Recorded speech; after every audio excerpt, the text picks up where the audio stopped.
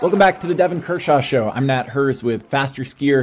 You might have been worried we're dead. We're not dead. We're just enjoying the springtime, hopefully like you are. Devon and I are back today with a long delayed episode that we recorded a couple weeks ago. It took a little while to get around to editing it because Alaska is a glorious place in the springtime with lots of distractions.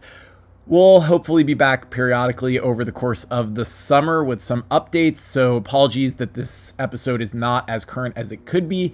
Stay tuned. We will be back with a breakdown of some of the stuff that's happened over the off-season, retirements, other developments, and hopefully we'll be back with a new episode soon. This episode of the Devon Kershaw Show is brought to you by New Moon Ski and Bike, located in beautiful Hayward, Wisconsin's picturesque North Woods region, which borders Michigan's Upper Peninsula and is home to the country's largest cross-country ski race, the American Birkebeiner. The Birkie has over 100 kilometers of cross-country ski trails that stretch from Cable, Wisconsin to Hayward. Some have named the trail as the #1 cross-country ski destination in the entire U.S. The trails are groomed and maintained for both skate and classic skiing, or ditch the skis altogether and go fat biking instead. Hayward boasts more than 50 miles of groomed fat bike trails to choose from. New Moon has ski and fat bike rentals available with experts ready for waxing and repair services. New Moon is the area's premier shop for skis, snowshoes, and fat bikes, clothing, accessories, expert fitting, and outstanding customer service. When in Hayward, look for them on Highway 63 in the Big Log Chalet, or check them out online at newmoonski.com. Okay, so it is May. It's almost been a full May day in Norway by now. When was the last time you went skiing, Devon? Well, the last time I went skiing was last week, backcountry skiing, which was glorious, Okay. which was amazing. And then the last time I took the skinny skis out for a burn, that was maybe 10 days ago. So up in Shushan, I've just been lamenting how bad the snow has been in southeastern Norway compared to normal. But in the Lillehammer area, there is always still great skiing. So the skiing disappeared in Lillehammer quite a bit, but up in Shushan, which is 10 minutes up the road from us, it's been good. So I had some really, really nice skis up there. And you live in Alaska, so you know what I'm saying. What people don't know that live in the lower 48 or Canada, close to the 49th parallel or whatever, when you're in the north, like Alaska or Norway, the spring, man, is it the best season? It's the best season. Because it's getting warmer, but the days are so long and the skiing is so good. And it's the best.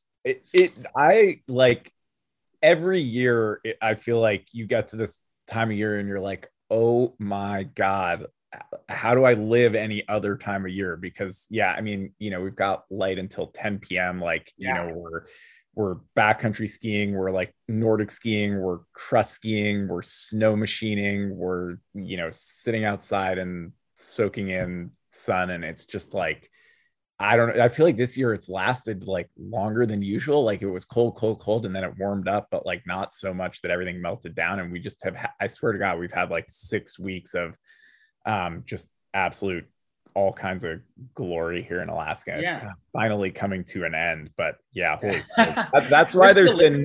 That's why there's been no Kershaw podcast. I've literally been plain skiing. So sorry. Yeah, I know. And those photos are getting me jelly ass. I love my little backcountry adventures I'm doing here in Norway, but let's not kid ourselves. The mountains in Norway aren't exactly AK, or they're not the Rockies. It's pretty, and I'm happy to get the time to explore them, but it's seeing those plain skiing expeditions you're on. And I'm also a reason for no podcast is, we got some emails over the season. It's wow, you're combining medical school and podcasting. It's yeah, but when you have an exam, a huge ass exam, I lived through a couple weeks ago, I actually kind of had to work for real, and I survived that well, which was great. So the exam went great, but I definitely wasn't really in the mood or had the time a couple weeks ago to look up for medical genetics to talk shit about cross-country skiing. So, but now we're going to get back on the horse, and it's 1st of May seems like as good a day as any. It's New Year's Eve. It's not New Year's Eve. It's New Year's Day for cross-country ski racers around the world. This is when skiers are made in the summer, that old saying, and the summer starts now. The off-season training starts today. And in this big game, you were telling me before we started recording that you ran into like Sadie and Rosie. And, you know, if Rosie wants to keep delivering these kind of results, she knows she's going to have to put the work boots on from day one here. So it's, it's all the athletes around the world are back on the roller skis. And, oh God, hopefully not in Alaska. They're lucky they can go skiing, but here in Norway, man, seeing people roller ski just still makes my stomach churn. It's like, oh God, I'm glad I'm not having to roller ski right now. One of the great privileges of being a podcaster is no roller skiing. So what I feel like you know, we could talk a little bit about, like, I know of a few retirements I think here, but like what has transpired in what feels like the epic since we have last posted an episode? Yeah, well, I mean, the retirements are a big one because there's I mean, the greatest distance skier that ever lived and the second best women's skier that ever lived, if we really want to get into the nitty gritty. But Teresa Johaug, the absolute queen of skiing lately, has decided to step away from high level skiing and retired. Her teammate, Maiken Kaspersen-Fala, who I think, I have to admit, she doesn't get the accolades she kind of deserves. When you start looking through her palmarès and you realize, like, you know, Olympic champion, of course, world champion, multiple world overall, like sprint globe winners, but like her podium, like so many podiums, so many World Cup wins. And she's 31 years old. She's not that old. She struggled with her health the last couple of seasons, but still, I mean, she won. We were singing her praises in Drammen only 6 weeks ago. But she's decided to move on from the sport as well. So those are two huge retirements. Dario Colonia, even though he's been a shadow of himself the last couple seasons, Dario Colonia, I mean, he's a total legend. He's a total legend. What can you say? So many World Cup globes, Olympic champion, 3 Olympics in a row, which just doesn't happen. But also, you know, I think what's cool about a guy like Dario is you forget, you know, it's so Scandinavian centric, and that's because our sport is dominated by Scandinavian countries. But he's Swiss, and he really brought a lot of excitement and interest to cross-country skiing in Central Europe. And what people don't get is, like, Central Europeans love cross-country skiing. Like, ever since when I first went to Europe for the first time, like back in the year 2000, there's like tons of people cross-country skiing. And, you know, Italians, I know they have a rich history of international results as well. But Dario Colonia was like the first in a long, long time to not just be like win a couple World Cups here and there, win a championship medal here and there, but the best in the world year after year after year after year. He was so important to the sport of cross-country skiing, and he's moving on. So it's an end of an era for sure. And then some Canadians have decided to move on, like Sandrine Brown. I was actually really bummed to hear that Sandrine is moving on because she's young. And I felt like, especially the way she was racing at the Olympics this year and, you know, like racing into the top 20 internationally and like starting to get some consistency, like, oh man, this is going to be exciting. You know, look at what we talk about Rosie so many times. We had Rosie on the podcast multiple times. Like, we love her, but you know, like late bloomers, you know, like it can start with being consistent in around 20. And in 5 years, when she's 32 and Sandrine is 32, that could be podiums, but she's moving on, and that's understandable too. I mean, people have other dreams, but yeah, so I think that spring's always a kind of a time of transition, like especially in the international scene. But it's going to be weird not to have Teresa on the World Cup and Maiken in the sprint. It's going to be just like, it's just super weird. What can you say? Kala, we haven't even talked about Kala yet. She's done. I mean, geez. So a lot has happened. and then I mean, you know, we've got like news about some Americans, like you know, Hannah Halverson is leaving retiring at a pretty young age. Caitlin Patterson, Catherine Ogden, Adam Martin. So like pretty decent sized group there. It's like, I feel like the Alaska scene is weird. Like I've heard a number of names and like some rather interesting ones, but like I have not like spoken to any of these people or confirmed anything. I know that Alaska Pacific University, like the elite club team of Keegan Randall, Rosie Brand, Sadie Bjornson, et cetera, like I don't think I've ever seen them in recruiting mode, but I think they're in recruiting mode right now, which is actually kind of interesting.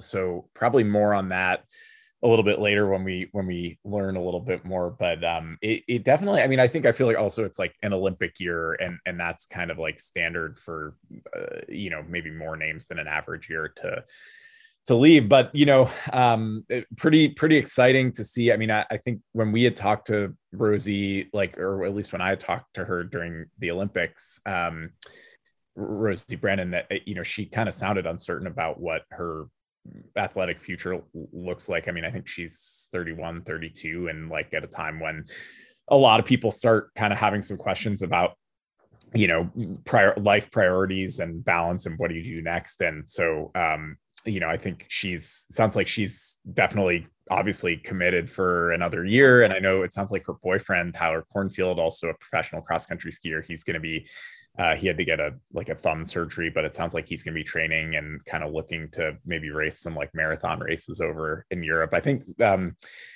Rosie Frankowski, another Anchorage skier, and Scott Patterson and Rosie Brennan all raced the Norwegian Birkebeiner this spring they somehow kind of talked their way on to a European, one of the ski classics teams. And I think that really seemed like they had a pretty excellent time and are really kind of interested in if there's any potential to bring some more Americans into that scene, which I think would be cool. Cause it's there's some American cross country skiers with some pretty solid distance chops, although kind of funny to see Scott Patterson get 50th place in the Berkey or something after an 8th at the Olympics. Hopefully he's not listening to this, but you can listen to it, Scotty, man. It's a different game, man. These guys are beasts in double poling, and if you're trying to mess around and you haven't been training for double poling, or you decided to go with classic skis like Rosie, which is understandable. This is the first year ever that the Berkey was won with a woman that was double poling, but even Teresa Johaug decided to double pole the Birkebeiner in Norway, which is crazy. And anyone that's listening that's done the Norwegian Birkebeiner, it's an iconic race from Reina to Lillehammer. You have to carry the prince. Yeah, you have to carry the prince in a backpack. So you have to race with a backpack. I think it's 4 kilos or something. Don't quote me on it. It could be 3.6 or I don't know. But you have to carry a backpack with a certain amount of weight. And that's one thing. But it's also it starts with a killer uphill. I mean, it's 15K without any downhills whatsoever. And the fact that the men and the women now are double poling it, no question. It's not that long ago that was absurd to talk about that.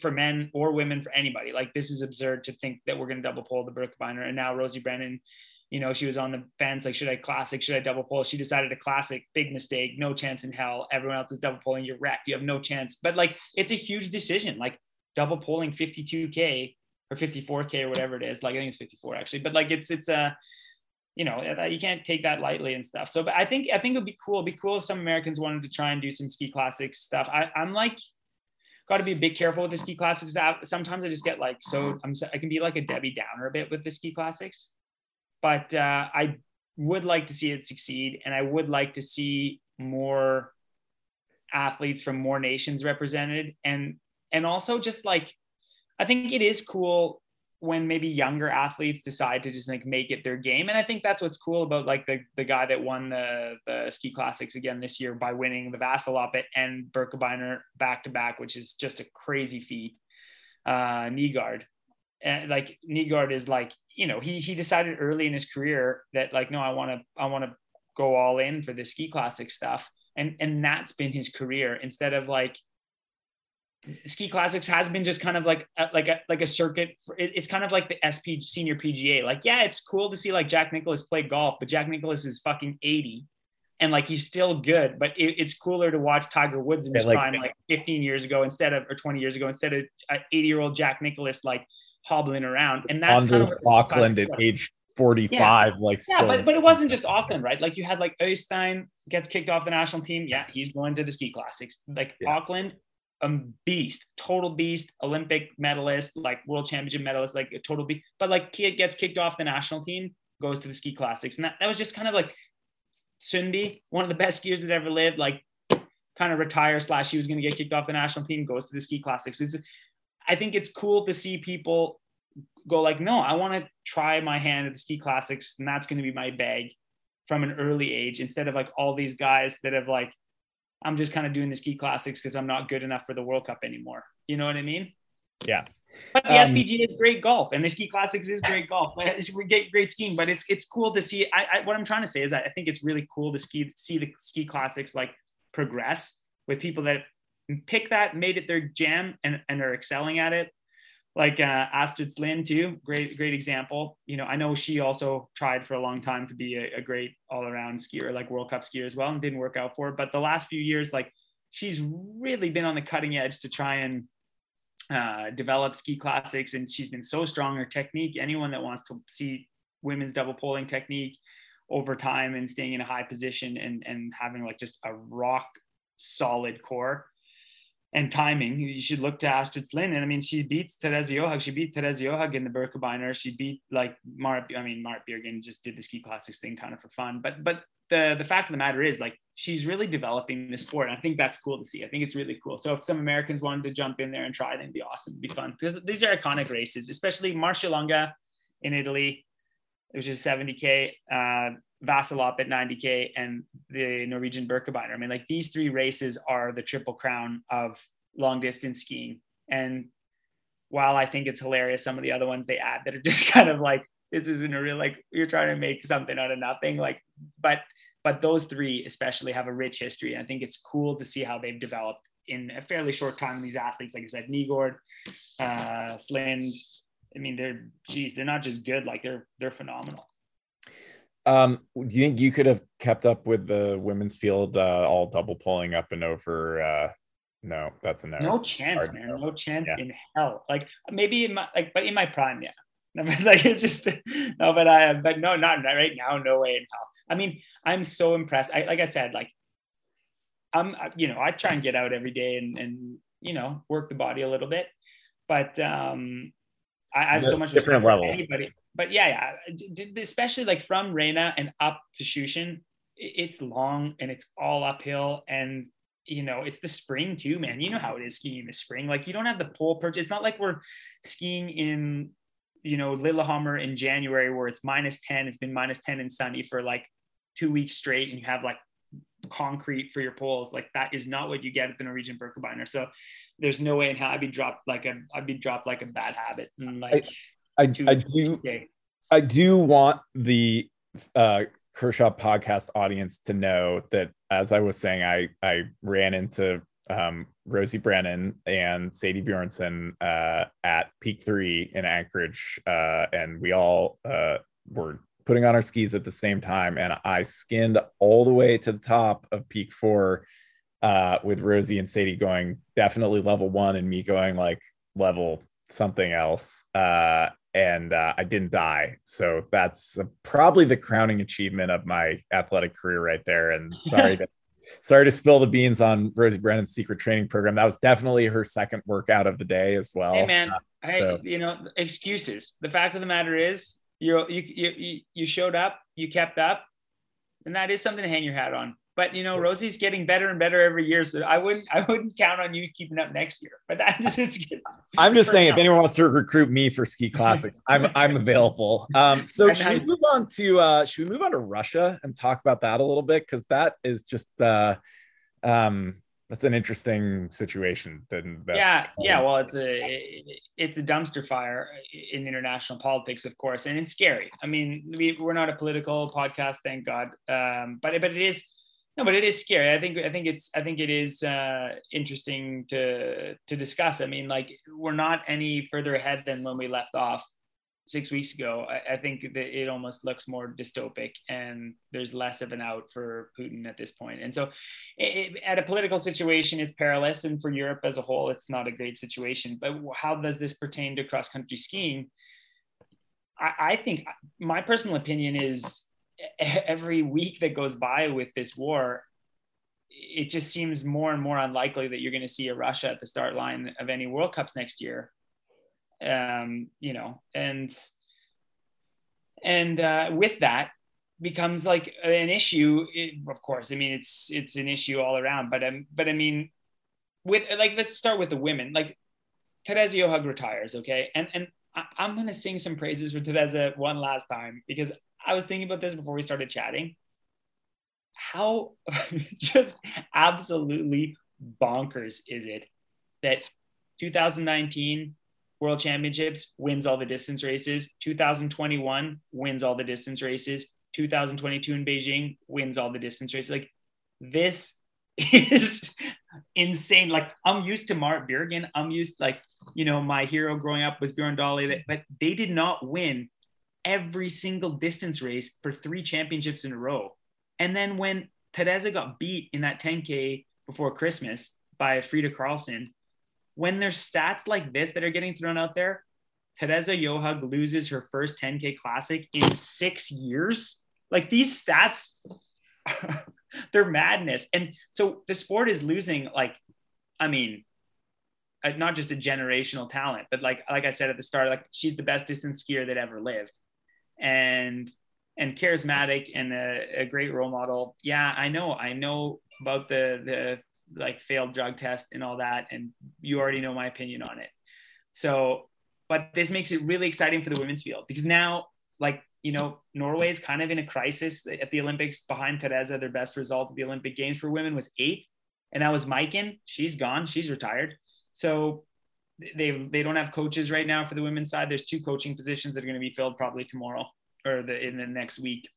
And they'll be great coaches. So it's fine, but they're in a rebuilding phase that they haven't been in. Norway hasn't been in this position on the women's field for, like 25 years, probably. Did any, like, there was some really kind of blunt and open criticism of like the Norwegian Ski Federation and the coaches by the women during the Olympics. Yeah. Like, were there, did those, did anyone like exact any retribution for that, or like was it kind of like everyone kind of accepted that was actually legit criticism and those women are all still kind of on the team or whatever? Yeah, no, it was legit criticism, and it wasn't the arena to do it. I mean, I don't think it's ever the arena to like just start throwing sand in people's faces at a championship. That said, people are underperforming, people are stressed. And if you're in a situation where you're like, we're underprepared, and you feel, and I've heard this from multiple athletes, that like at the Olympics, not just at the Olympics, but through the season,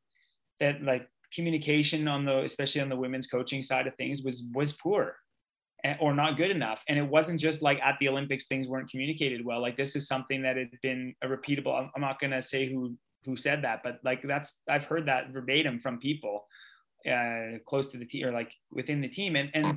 And so I see how that bubbles over at a championship whenever people are underperforming, other than Teresa, right?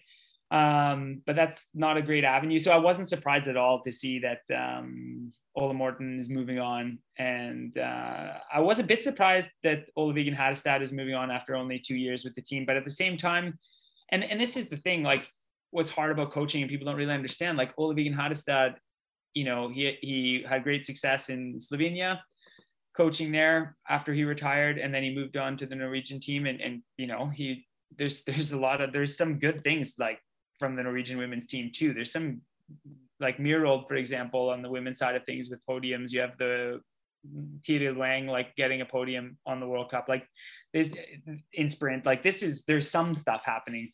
But I was a bit surprised in some ways that like Ole Vigen's going to step down already. But then at the other side of the coin, it's like he just had his second child not that long ago, and Katja's at home. It's just like this. It's tough to balance all this. And when you sign on for the Norwegian team as a coach, or the American team, whatever, no matter what World Cup team you're signing on for, you're signing on for like 200 days on the road a year, and people calling you at all hours, and like, the margins are small. And if you can't go all in, you're going to hear about it. You're going to take the heat about it. And like Ole Vigen Hadestad took some heat on that. And so did Ole Morten Iversen. And so now they're out, and we're going to see some new people come in, but it's tough. But getting back to the Russia thing, I think what's happening this year is like, we kind of take Teresa for granted, right? Like, that you're going to have a great duel between maybe like Frida Karlsson and Teresa, or just Teresa is going to win everything like she has been doing.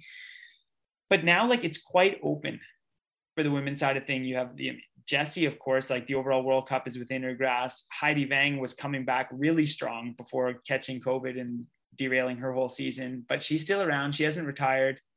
Rosie. Yeah, you have Rosie, who's like top 3 in the overall World Cup is definitely within her grasp. Like, even like a distance globe is not outrageous to say. I mean, if she continues to develop like she's this, but there's 3 names, more than 3, but I'll just focus on the big 3 from Russia that I don't think we're going to see on the start line. It's the reigning overall World Cup winner, Neprieva.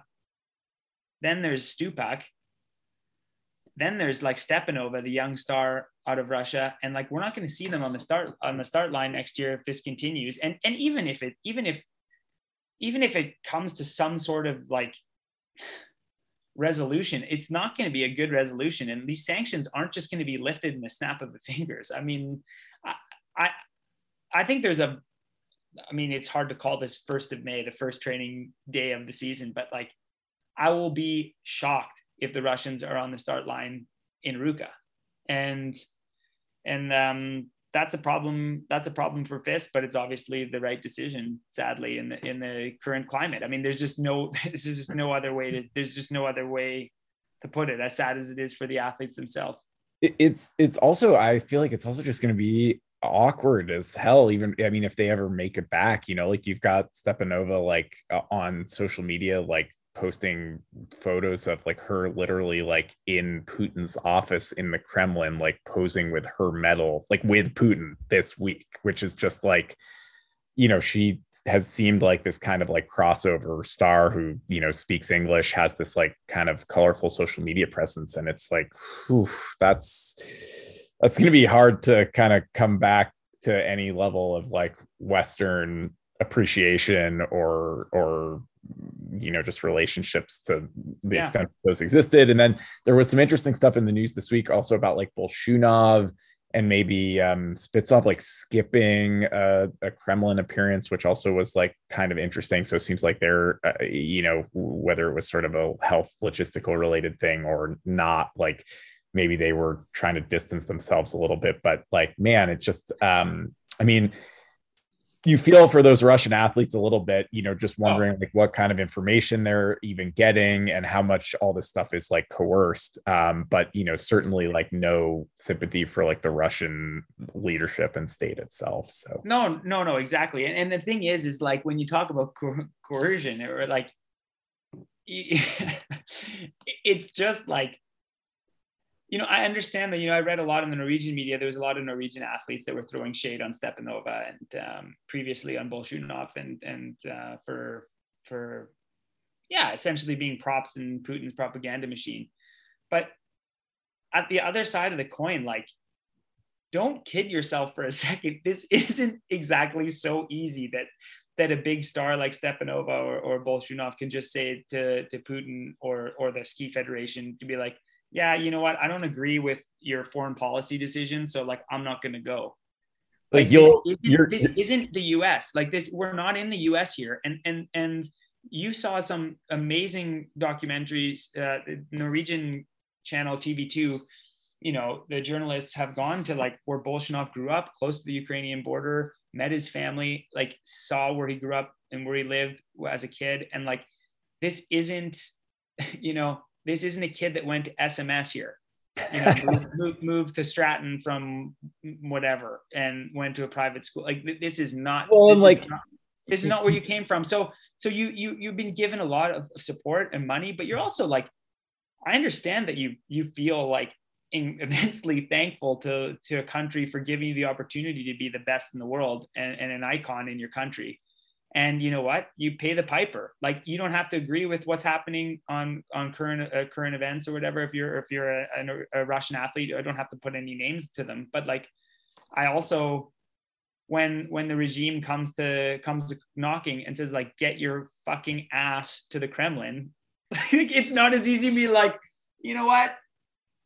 I don't think so. It's like, okay, boom, like you're done. Like it could be that brutal. Like, I mean, I'm exaggerating, of course, but like, it's a really difficult situation. And but that said, it's just going to look weird. I think from the women's side of things, there's so many great women on the World Cup next year that we're following. The Swedish Armada, they're so good. There's so many great Swedish women. To see how the development of Sundling can be. I'm so excited to see her in the distance races already. It's only the 1st of May and I'm already getting stoked for like Ruka and stuff.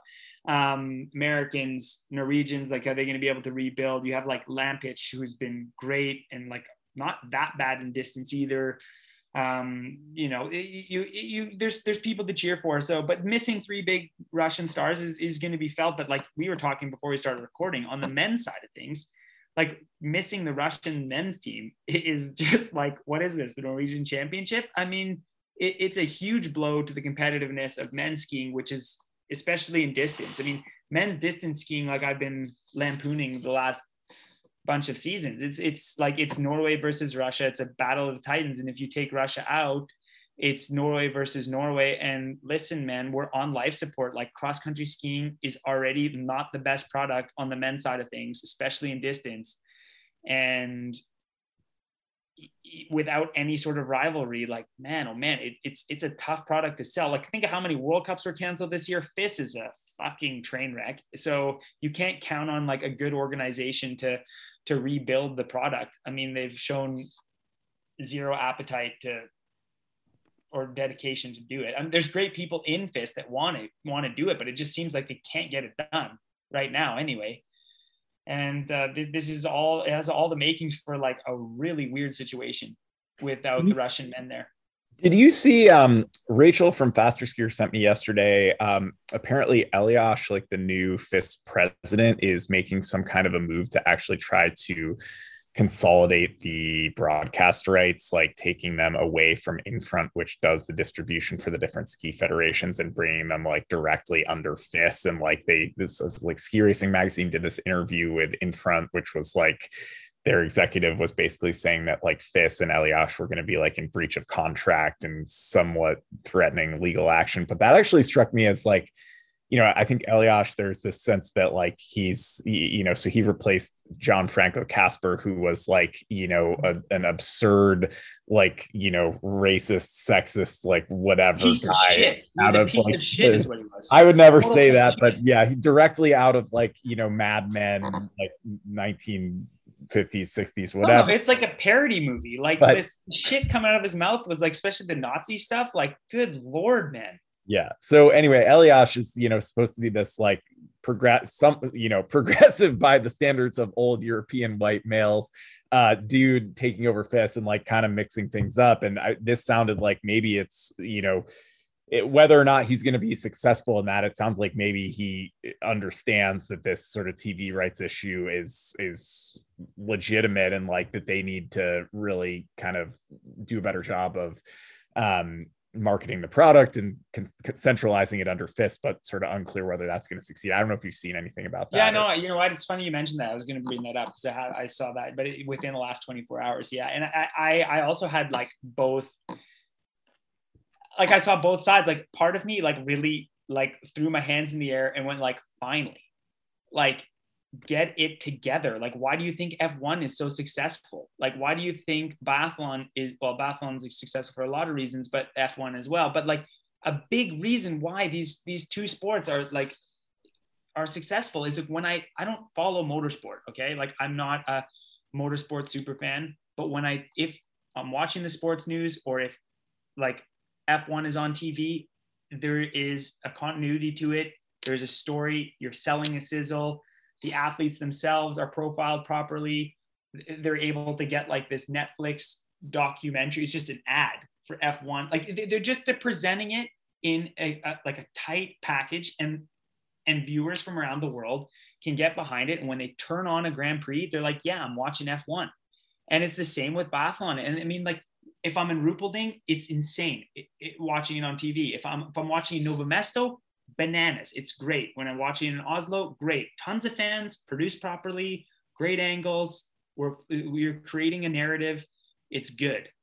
When I watch cross-country ski racing, it's like I'm watching it on an iPhone 4 if I'm in Switzerland, a shaky iPhone 4. So like Gianfranco Casper's out there smoking darts, holding an iPhone 4, trying to like film a cross-country ski event while he's like Russians are pumping money into his pockets. And then when I'm in Holmenkollen, I'm watching a great event with like cable cameras, and we're following the action, and it's like a totally different sport. And so it's great that FIS is recognizing that this is a problem. But on the other side, I always get scared because like I've lost a lot of trust in FIS because they've made so many bad decisions throughout my career in ski racing that it's like shocking. And consolidating power, like, man, if it works, it's what we need. If it doesn't work, like I didn't think we really could make things worse, but I think we can. I think FIS can make things worse based on like how they've reacted to a lot of political situations lately, how they've gone out in the media. Like I just like how cross-country ski racing on a political side of things has been not taken care of as far as I'm concerned. Like, when you think it can't get worse, like it actually, I think the Russian stuff in the spring was a perfect example of that. I think you had, Vegard Olvang, who I have like all the respect in the world. I am shocked he lasted as long as he did in FIS trying to make a difference. Good on him. But like in the spring coming back, like when he was out there at the front end of this Ukrainian conflict saying like, I don't think the Russians should be here. That's my personal opinion. It's like, you're the chair of the Nordic Committee. Like, your personal opinion, like you're representing FIS. And then like right away, FIS is like, we're not going to do anything about this. And it just created like kind of a scary disaster. So that organization is going to be the one to like take control of something and make it better. Let's wait and see. But it can't get worse. You cannot film cross-country. You cannot show cross-country skiing worse than Davos individual start. You can't make it worse than that. So at least there's that. Yeah. At least production wise, like from a production standpoint. Is it worth talking about the kind of calendar for the upcoming World Cup season? Do we even like know? Like I'm looking, like it doesn't seem to be like on. No, we always have to wait for those. There's the spring meetings in FIS, and are those going to happen as per usual in May? They could, but then the calendar has to be approved, and then there's the fall meetings with FIS. So I think we can leave the racing calendar for now. But I am excited to.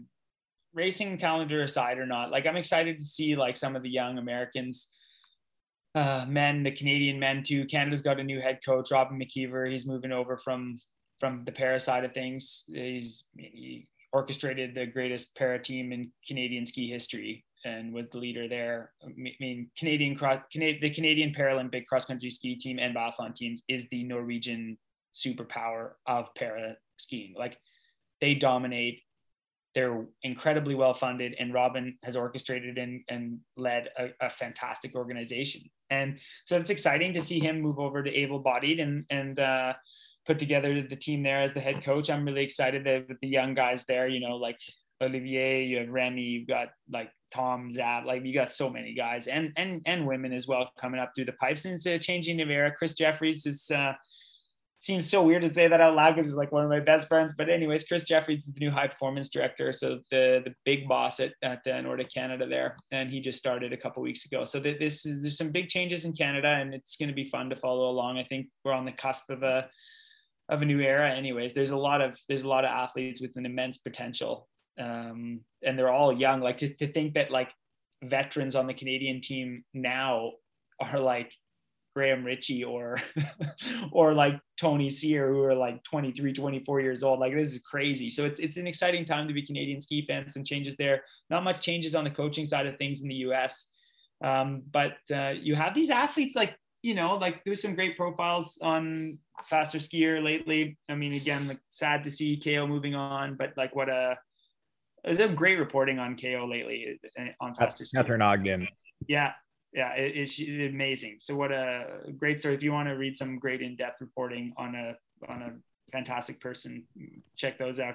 But her brother, he's Ben Ogden, like he's graduated from UVM and gonna make his way in professional skiing. We'll see where that takes him and see where that goes. And there's just a lot of really young, exciting talents in cross-country skiing. It's shocking to me, going back to where we started this conversation, that like APU has to recruit, people of America. If you want to be good at skiing, it's hard not to argue with the success of APU and Eric Flora. I mean, I don't need to sing too many more of his praises than the results speak for themselves. But it's that kind of surprises me, to be honest, Nat. Like I thought like APU would just be like, the program that just never has to recruit. Why do you think that is? Do you think that's because like a lot of young athletes are choosing NCAA skiing? Because also NCAA skiing has come from the dark ages 15, 20 years ago,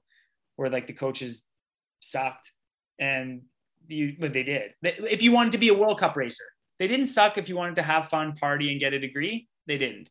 But if you went into a college program 25 years ago and said, I want to win a World Cup, that was not the direction you took. But now it is. And I think it's the best thing ever. So maybe that's coming into the APU recruiting lexicon. Yeah. And I mean, I think, I try not, it's almost like I try to kind of stay a little bit, like keep some good like boundaries there, because like, it's like I've kind of been friendly with a lot of folks involved in that program. So I don't want to like speculate or kind of violate any sort of personal relationships. But I think my sense is a couple things. I mean, one is, from what I've heard, I think they've had, kind of some unexpected stuff, like some younger folks kind of stepping away from the sport who maybe, were folks that might have been expected to spend another 10 years in the program. And then, yeah, I mean, I think like, maybe they weren't necessarily expecting that. And so all of a sudden it's like, they've got half dozen people showing up at a practice, and it's like, maybe they just didn't know that this was an issue, and that usually they're not having to recruit. And so, my sense is like, if APU is advertising, like as soon as that message gets out that they're looking for skiers, like I would assume that folks are going to be kind of breaking down the door. I do also wonder a little bit, like, I mean, I'm just like, I don't know what's going on there in Norway, but, I mean, I think with the whole pandemic and there's just this kind of bigger societal reconsideration of like life and work and what your obligations are. And just, kind of hearing that some of these like younger athletes with a lot of potential are stepping away. Like I'm curious the extent to which, like, maybe we end up seeing that like also playing out like in the next couple of years, like on European teams. But I do wonder a little bit about like, the lifestyle of being a cross country skier. It's awesome for a few years when you're in your early 20s, but like if you have a partner or you care about your family, or like you want to get a college degree and you're spending like 180 or like you're saying 200 something days on the road, it's like, like that's just, I think especially these days where people are kind of thinking about like, what are my obligations to like my job versus like my personal life and all that stuff. Like it makes me a little curious about like sort of how much that stuff is like playing into some of these decisions about what people are doing in their careers. Yeah, no, it is super interesting. And like, to me, who is on the other side of it, I mean, like the tough love advice I would give with that or my 2 cents is like, to borrow a cliche, probably like some sort of running shoe ad from like 20 years ago or whatever, but like, desire is the world's toughest training partner. Like if you want this, it's not going to be like, you're not going to be strapped with pillows and getting like turn down service when you go to bed at night. Like, and no, people aren't going to be breaking down the door to like fill a leaf blower with Benjamins and just spraying you down with $100 bills so you can go play around on Nordic skis. Like it's a tough get. No, but you bring up some really valid points. Like it's hard economically because Jesse Diggins makes an insane amount of money, and Keegan made a great living. Keegan was the best skier in American history. So that's not surprising.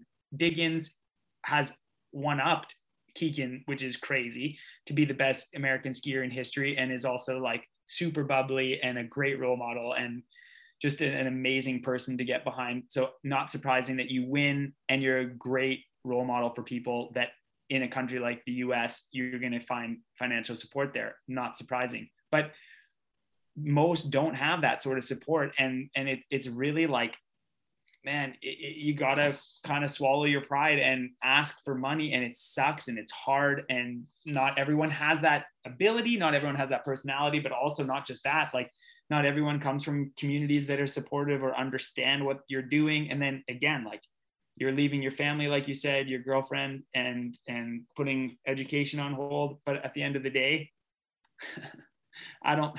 this sounds bad. It's like, I don't really feel, if this is the path you chosen and you want to bow out, that's cool, but don't misunderstand what top sport is. Yeah. And it can be brutal in the most beautiful way, but it's like, if you're not willing to put in the effort and you don't want it bad enough, maybe it is the best decision to just enjoy cross-country skiing as a lifestyle for the rest of your life and get the hell out of the elite level, because it was probably never meant for you anyway. Did you know what I mean? No, absolutely. But it's a bummer, because I think you lose a lot of great talents. And how do you manage that? So this is what's so fascinating to me about the US skiing situation right now, with the rise of NCAA as a viable development model.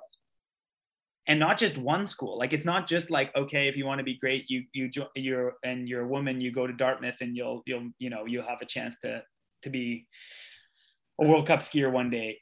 Like, no, there's plenty of programs in the US colleges that have coaches that understand like development, like true racing development. And it's incredible. And that is such a gift for a country.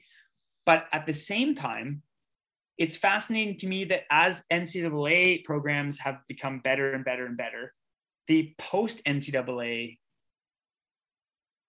period, so you're 22, 23, you're done your degree, you still burn for cross-country skiing, you want to really make a go of this, and you have developed because you have coaches that understand skiing for real and have like taken care of you as an athlete and a person.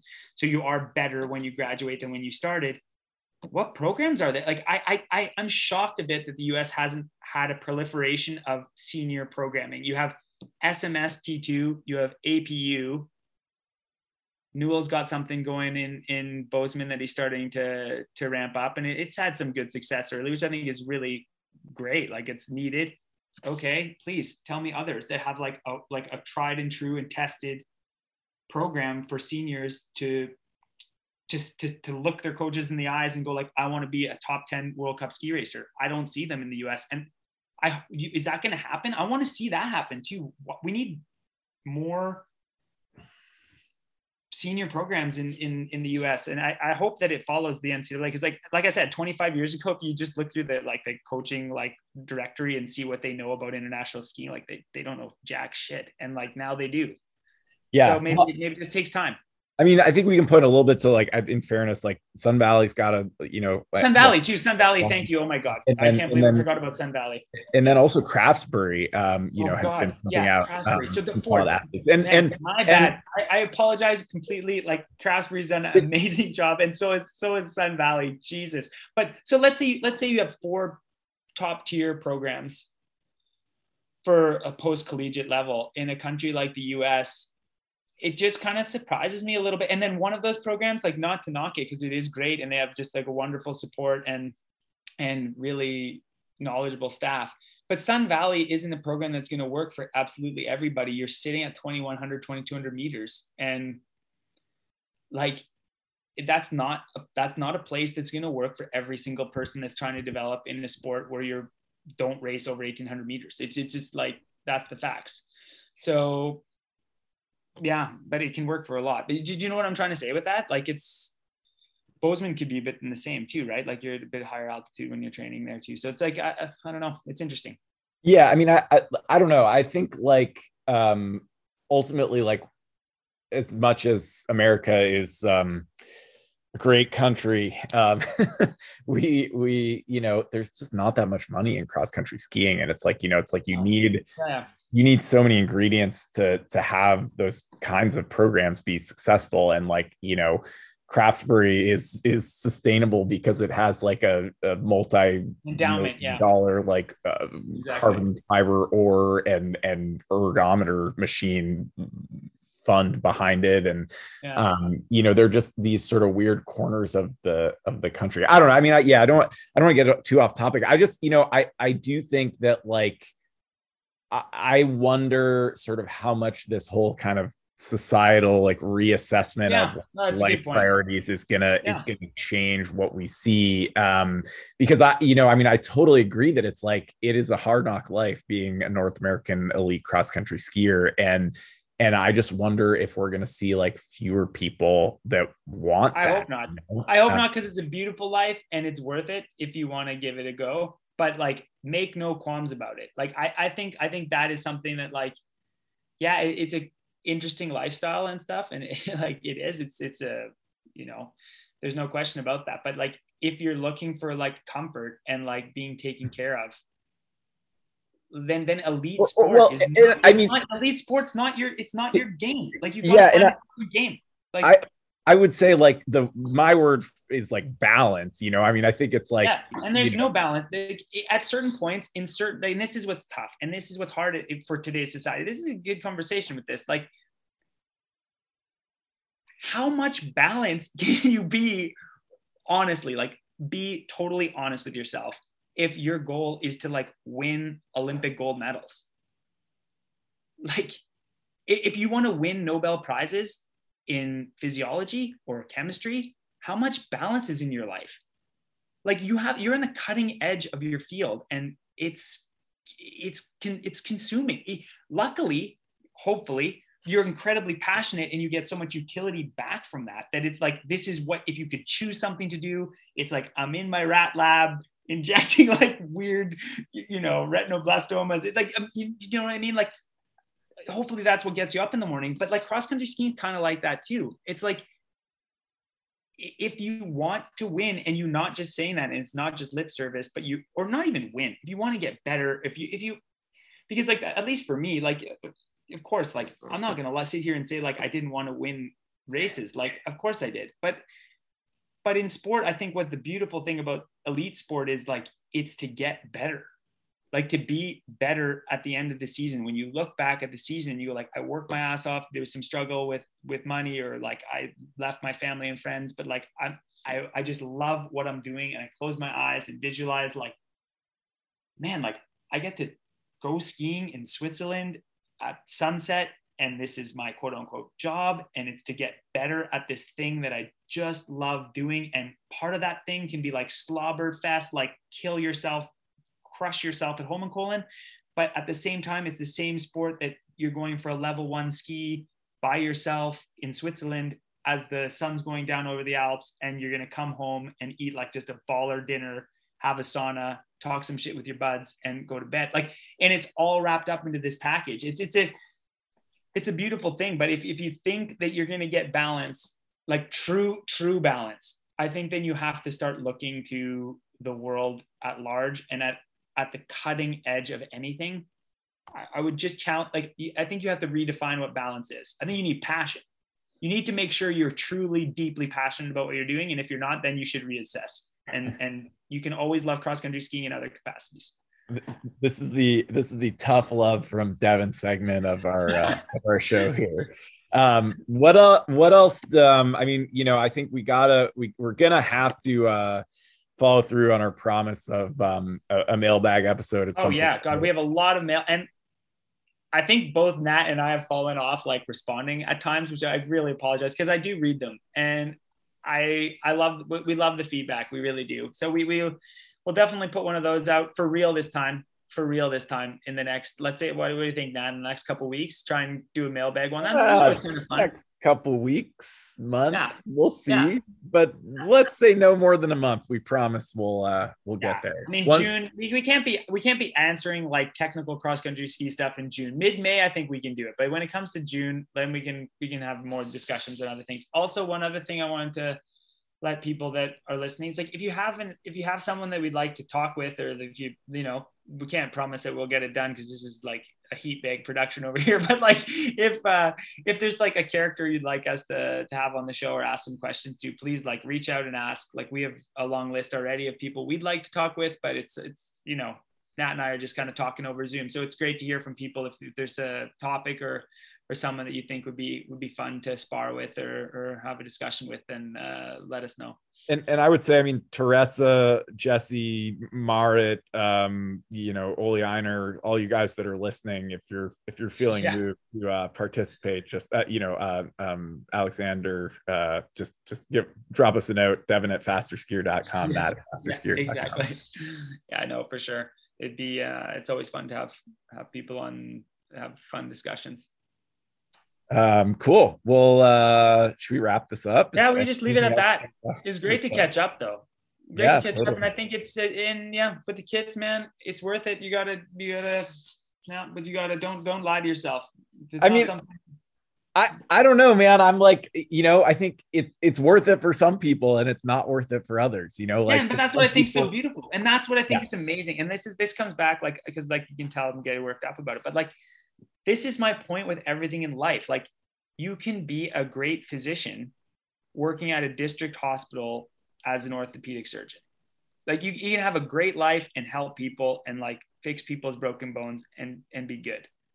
But if you're going to come up with new ways, like a totally different way to do like a knee replacement, it's just going to take a different level of commitment. Like, it's just going to, because that's going to consume your life to do it. And that's a minor thing. Like, let's start talking about like, think about like the immunotherapy within cancer treatment over the last 30, 40 years. Like, the people that have been working on this have this wasn't something. It's like, I have work-life balance and I just kind of like stumbled upon like this immunotherapy as a way to treat cancer. Like, no, man, they've given their life to this, like so much of their life for this. And thank God they did, because we all reap the benefits. And I know it's hard to compare like skiing, where you're just like smashing yourself into smithereens in some Finnish woods by yourself. But I'm just saying, the balance you have to find within yourself, but the pursuit is a pursuit of excellence. And no matter what form that takes, you got to be honest with yourself of like where your motivation lies. Because there's nothing, like you said, Matt, there's nothing wrong with being like that orthopedic surgeon that just checks in and out and has like a nice little life. He's helping a lot of people. There's I nothing love wrong with I love that your example of like the chill balanced life is still being an orthopedic surgeon. No, but I mean, no, okay, well, like, do you know what I mean, though? Do you know what I mean? Like, you can Yeah. take any profession. You can take any profession. I'm just saying, like, in skiing, like, you can walk away from skiing after like skiing, training hard till you're 24, having Yeah. fun, and realizing like this just isn't for me, and that's cool. I have like a ton of respect for that, because that's awesome. Like, you tried it, it wasn't for you, you're moving on. But I hope people that do that are moving on with that self-knowledge that like, this is what I wanted. But if you thought you could have like a nice balanced life and like and win, 15 world championship gold medals, I let me correct you before you get on that train. That is probably a fallacy. Like, I don't think that exists. You have a great life, but balanced is probably not the adjective I would use to describe Right. what your pursuit's going to be. Exactly. I mean, it's just like, it's a question of trade-offs and priorities and whatnot. So, okay, well, on that note, we'll be Great to back catch up. in uncertain amount of time, but we promise it won't be as long as between the last one and this one. And exactly. And we should say to all the young athletes that are out there, 1st of May, get after it today. But don't start to, speaking of balance, if you want my little, like, we'll leave this podcast with a bit of advice, because the 1st of May is always kind of like an important date for the young athletes out there, or senior athletes, even the Rosie Brennans that win World Cups and stuff. It's the start of the training season. This is when your season starts. A cross-country skier's season is from May 1st to April 1st. Like, it's 11 months of like commitment.